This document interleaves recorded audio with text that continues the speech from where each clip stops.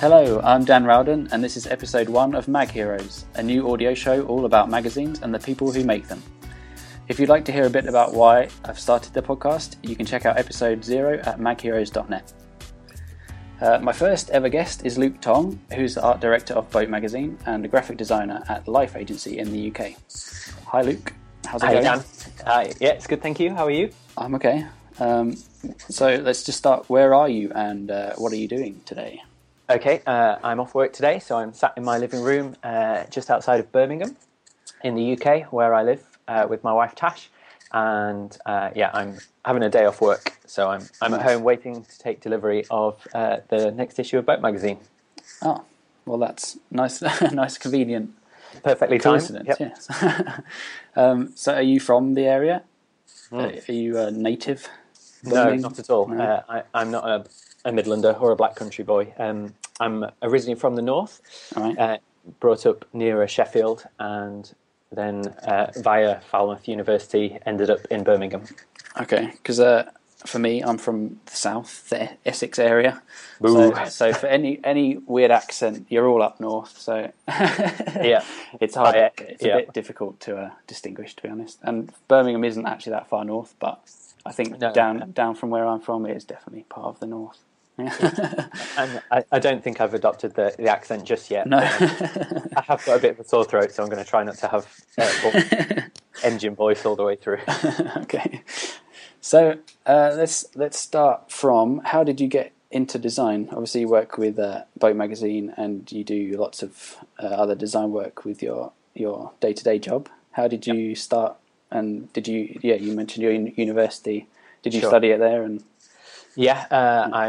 I always loved art, and I guess what is design, although I maybe didn't know it at school. So I was fortunate to do an A-level in graphic design, and that very much led me onto a foundation course, which I did at Lincoln School of Art. And then there, I thought about doing photography, but they decided I should do graphics, which I'm very pleased about. So merrily went down to Falmouth and managed to get on the BA design course there, which was fantastic, and had 3 very happy years down on the beach studying design. And then after that just naturally went into my first job, which was 3 years at an agency outside of Nottingham called Linney Design, and I did a little bit of magazine work there, some internal magazines for Bupa and Eurostar, and I guess that kind of piqued my interest in magazines, which was around the same time that I was approached by Boat and asked whether I would be up for art directing with them, a magazine which didn't yet exist.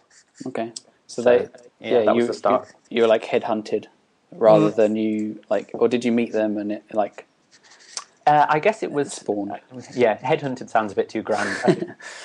I had a really good friend who has been involved in Boat, kind of consequently, a photographer called Jonathan Cherry at university, and he asked me to design a little publication for him, all about firemen that he had shot down in Falmouth called Blue Watch, and a guy wrote an article for that, and that guy was Davy Spence, who started Boat. Right. So he liked what I did with that, and then he and his wife Erin came up and met me, and we chatted magazines for a bit, and we decided that I'd get involved with issue 1, and we'd see how it goes and see if it worked out for us both, because they're obviously based in London and I'm up in Birmingham, so it's a bit of an unusual working model, but it seems to have done okay for us. Right.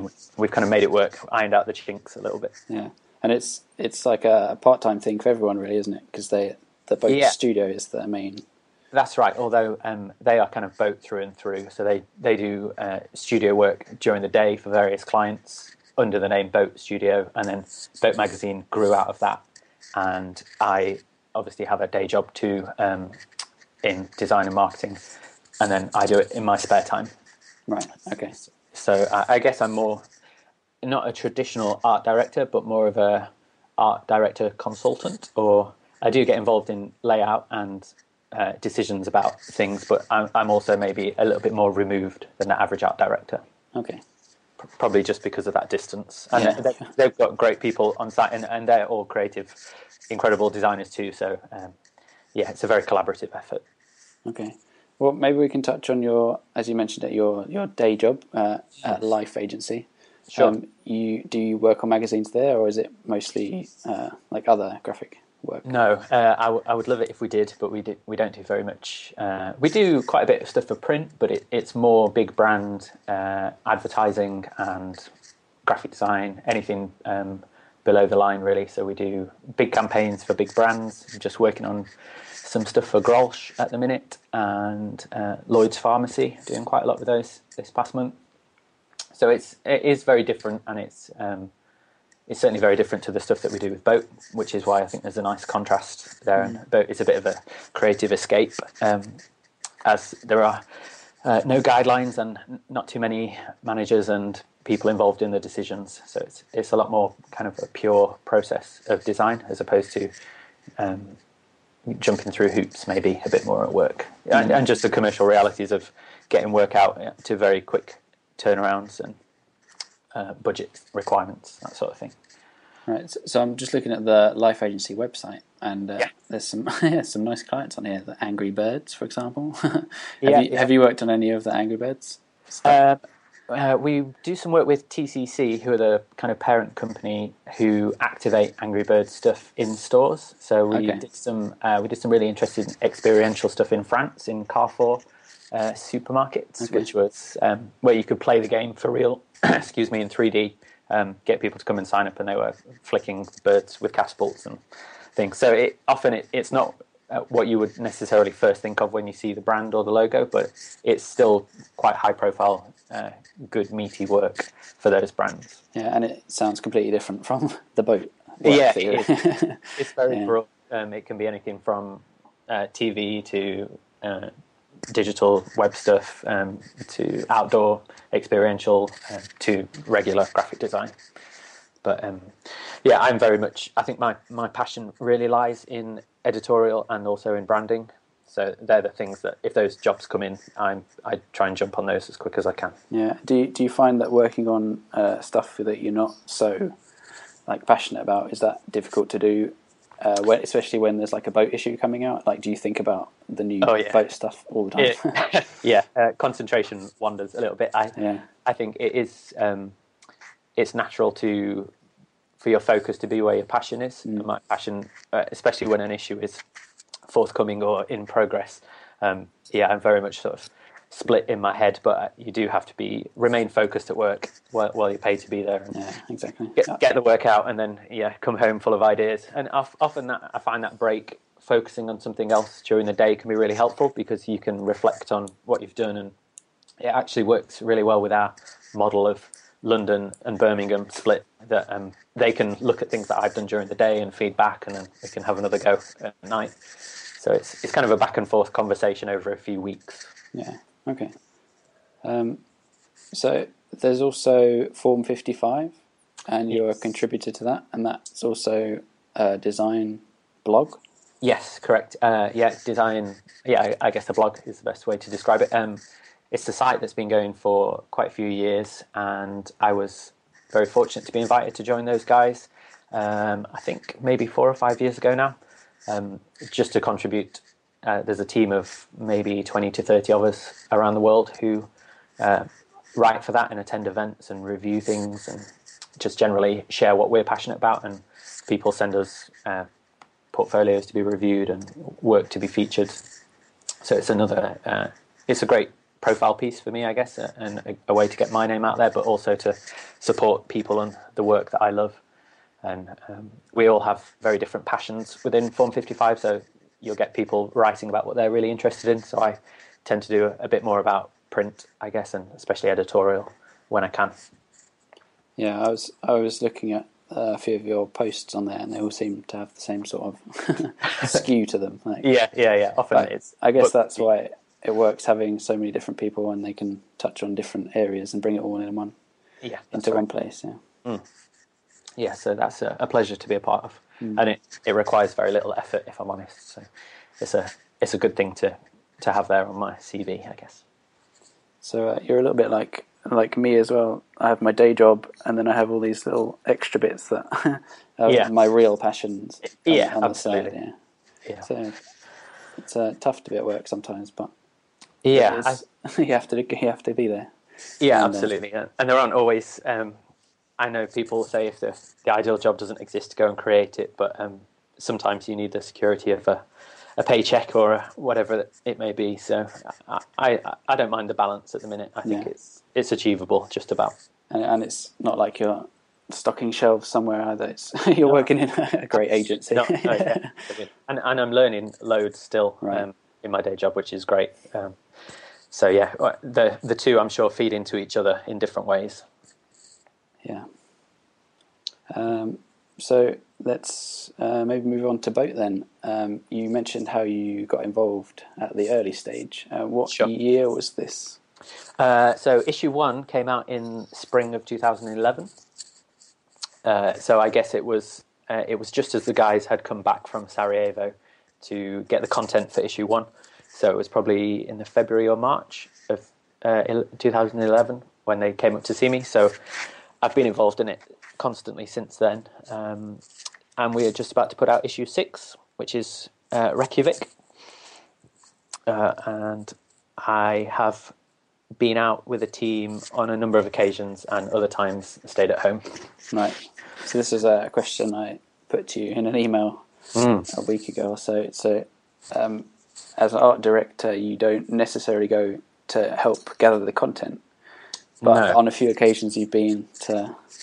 Yeah, it comes back to splitting my time between a day job and passion project. I would love it if I could be there all the time with the guys, but in a way it's a luxury for me to be there, both for them and for me, because they're funding accommodation and that sort of thing. So it's a nice to have, definitely. I think it does make a difference, but I'm very fortunate that the guys who go are very kind of switched on to be looking for things and collecting things and bringing things back from an aesthetic point of view, which really helps me and Dan, the other designer, to kind of get a real authentic feel, which is what we aim to do, to represent the city visually.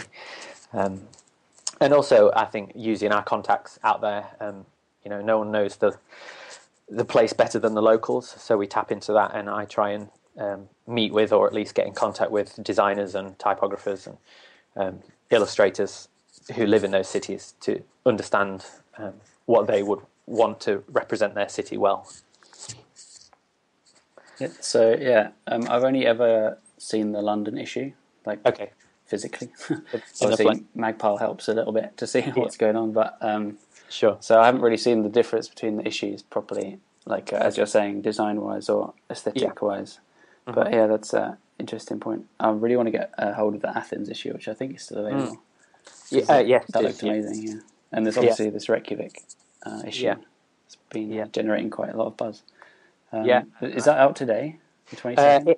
A few issues will arrive with me today, and the other thousands will arrive with Davey and Erin in London. So they will be posting it out today, and I guess it will start arriving on people's doormats early next week, hopefully. So we're looking forward to getting that back and making sure it's all printed the right way around and all of those worries. And then excited for people to see it. There's some really great content. Really, really great content in this one. So, we're very proud of it already. Yeah, sure. How does it work when you're designing things? How does your review process work? Obviously, you're split between two cities. Sure. And I guess you don't... How often do you meet up during the design process? Sometimes never. It's usually phone calls and Dropbox. God bless Dropbox. Very, very useful, and PDFs and notes and emails and all of that good old-fashioned stuff. That we work on bits together, or we'll work on things separately and produce a few options maybe, and work on different spreads or sections, and then upload things and get feedback the following day or that same night if we're in a rush, and just tweak things till we're all happy with where things are heading. It's a very collaborative process in that sense. Right. Okay. Do you find that's easy, or would you prefer it if you're all together in the same room, for example, or are you happy with the current arrangement? I guess I am happy with it. It does work. face-to-face contact, especially at work in the day job, is always so much better if you can just have a conversation and get something figured out. But I think a magazine is quite a different process in that it comes together over time, and there's a little bit of it's a different kind of a process, and things need to germinate and ideas form over time. And as the pace comes together, you can, as the different pieces come in, you can sort of tell what the pace needs to be like and how that runs across the whole magazine. So you get a slightly different view of it as a whole piece. So I think it does work for us. I wouldn't necessarily recommend it if you can avoid it, but yeah, it comes with its own frustrations, but it also its benefits, definitely. And do you have a favourite past issue? Is it easy to pick one out, for example, or one that you don't specifically like? Or yeah, okay, yeah. Probably. If you want to talk about that, I rarely look back at the first issue at Sarajevo. I think because it was just such a learning curve, and it was the first magazine I'd done and kind of been responsible for. So. I'm just flicking through it now, and actually, some of it's held up really well. So, and the great thing about Boat is it relies so little on the design. We never wanted it to be kind of a style magazine that was full of adverts and really obvious design that drew your attention. We wanted to just showcase the words and the pictures and let them do the talking, because the contributors are such high quality people, and the content that they give us is so good that we didn't want to get in the way of that. So I think Sarajevo still works on that level. I think issue 2 is probably my favourite, which is Detroit, and I was fortunate to be out there with the guys for the duration of that. So I really got a feel for the city, and I've got relatives out there, so it holds a bit of a special place for me. And it was a really great time. And we also met. I was very fortunate to find a really good graphic designer who'd produced a beautiful typeface called Detroit, a guy called Alex Sheldon, who lives in Detroit itself. And we met up with him, and he was really happy to be on board and let us use his typeface throughout. So that kind of felt like it really came together, and everything represented the city really well. And we did a really beautiful film for that had some good coverage, and I'm very proud of that as a leap between issue 1 and issue 2. It felt like we really stepped up. And then again with the Athens issue that you mentioned, I was out there with the team for that, and again met some typographers, and we managed to get a typeface off one of those that I think really kind of, it's very beautiful, but it also represents the kind of slightly anarchic state that Athens was in at the time with the riots.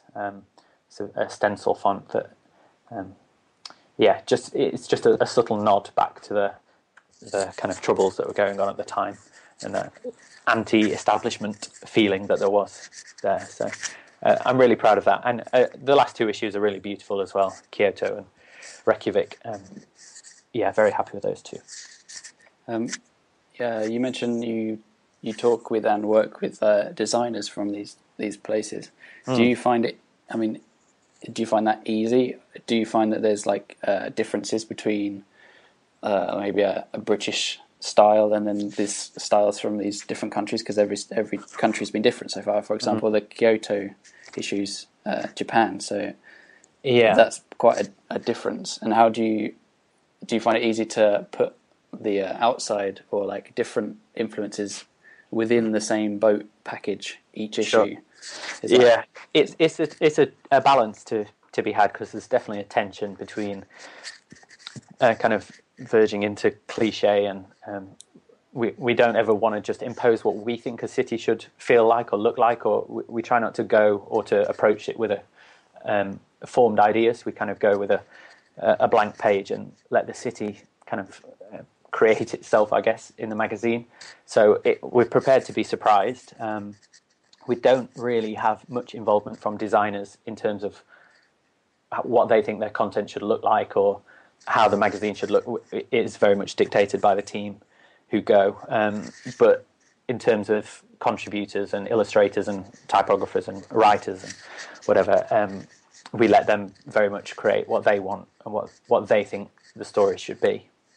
I think Erin spoke recently, the editor on the Stack, on Monocle's Stack program, about how about 50% of the content is kind of formed in her head before we go, and 50% just evolves naturally when they're in the place. And that, I think that is a good balance, that there's enough meat on the bones before we go, but it can really be formed in the city, and then it's a more of an authentic piece of work at the end of it. Yeah, it sounds like a very organic process. Obviously, they go to a set city that they've chosen, and they have. I think they already have, as you say, some of the content ready or prepared or at least planned, and then the rest of it is just kind of happens. It sounds like a good way of getting around. It's incredible, to see it in action as well. I mean, in Detroit, I went with them to meet some people, and people are so pleased that there is someone taking an interest in telling their story, that they're only too happy to recommend that you go and meet such and such a person, or you go to this restaurant, or attend some event. So it's very much an organic process when you're out there, and then you uncover the real gems, not just the obvious things that you could Google and find anyway. Yeah, it's a magazine that gets a lot of buzz when the new issue comes out. I think how many times a year is it? It's biannual, so it's just twice. Okay, twice a year. So yeah. But, I think we would all love to do it more than that, but the amount of time that goes into planning the trips and getting the content, pulling it together, it's a good balance, realistically, of being able to afford to do it, and it's not bankrupting any of us, right. But still succeeding, and there being enough of a buzz and an interest in it to keep it going. So I don't think we introduced Boat properly at the beginning, but can you just describe the idea behind it, that the team goes out? Is it for a month? It's up to a month. A month-ish. It depends on people's prior commitments and families, for instance. But the core team is Davey and Erin Spence, who run Boat Studio, and they birthed the magazine. And they just wanted to travel and write and produce something that represented what they'd found in that city, which became Boat Magazine.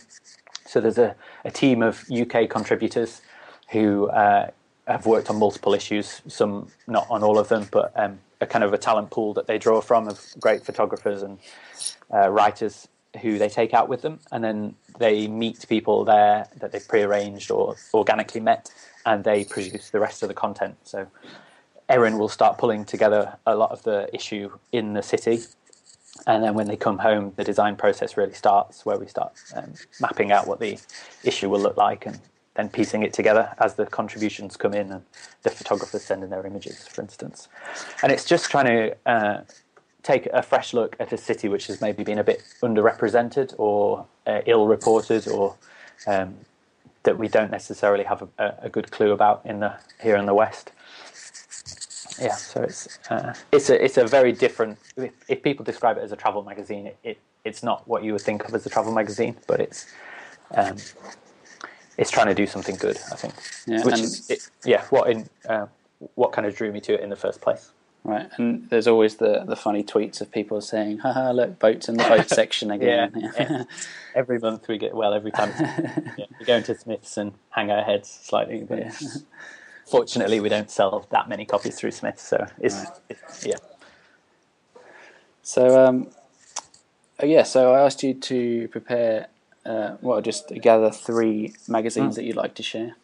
Do you have those available? And why? Yeah, which ones and why are you selecting them?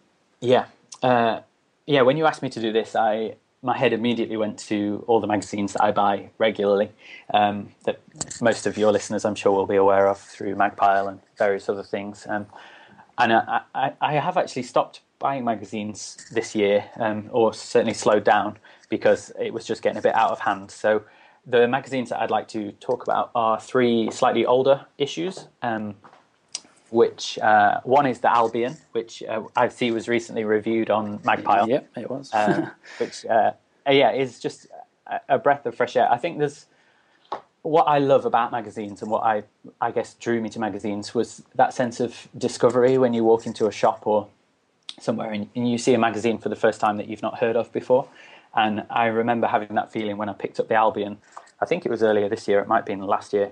I was in a shop somewhere and just came across it and thought, I imagine this is a magazine that would cost a few quid because of its production values, and really beautiful illustrated cover, and in fact it was free, so that's always a nice surprise. But just looking through it again, it's a really great magazine, and the fact that you can pick it up for free is fantastic. And I used to BMX when I was younger, so I subscribed to a magazine called The Ride for many years, and so it reminded me of my youth, I guess, in a nostalgic way. The second one is a really beautiful oversized publication called Scratch, and that is for alumni of Falmouth University, which they sent out the first one this year in a huge envelope. And it is, I'll have to send you some pictures because it's over the top. It's beautiful, it's got gold ink throughout, and incredible content, and it's just a really different kind of lavish way of the university showing that they care about the people who've been there. And it's by a company called Nixon Design, who are based in Falmouth. So it's good that they've used local talent for that. So is the university like a design specific university, and is Yes. that why they have such a nice publication? Probably. Yeah, I guess so. It's growing all the time, but it started off as a specific college of art, and now it's a university college status. But it's all creative courses that they offer there, and it's got a very good reputation in the UK. So it's good to see that they're kind of putting their money where their mouth is, I guess, with the production of this especially. It's a lovely piece to hold. It's the sort of thing that you can't represent on screen. Right.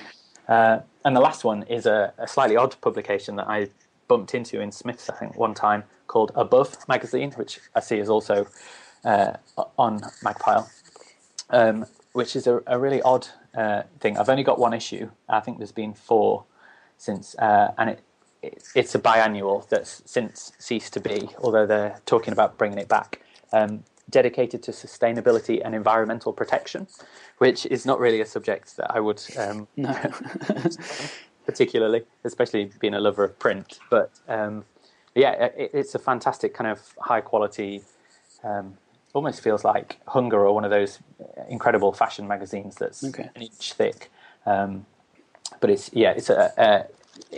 describes it as a magazine using luxury fashion, art, photography, architecture and design to raise awareness of the endangered environment. But I remember picking it up in the shop and flicking through and being blown away by the layout and the photography, and just the weight of it, and the fact that I think it was only a £5. So it's worth tracking down those if you can, or certainly keeping an eye out to see what they do next. So they are my 3 picks to try and track down. That's great. Some nice unknowns in there. I think the Albion I've got waiting for me in the UK when I come back for Christmas, but the other 2 are things I'm definitely have to check out. So if you could send some photos over of the Scratch one, that'd be great. I'll be linking to everything we discussed in the show notes on magheroes.net, so if anyone's listening and they want to see what Luke's been describing, you can go there, magheroes.net. Just to wrap up, Luke, where can people find you on the internet? Oh gosh, if you Google my name, you'll find things, but luketong.com, I guess, is the best place to start. Beautiful portfolio. Thank you. I've thrown that together with Squarespace this year, so very nice. I'm trying to get my head around that. I'm not really a web designer.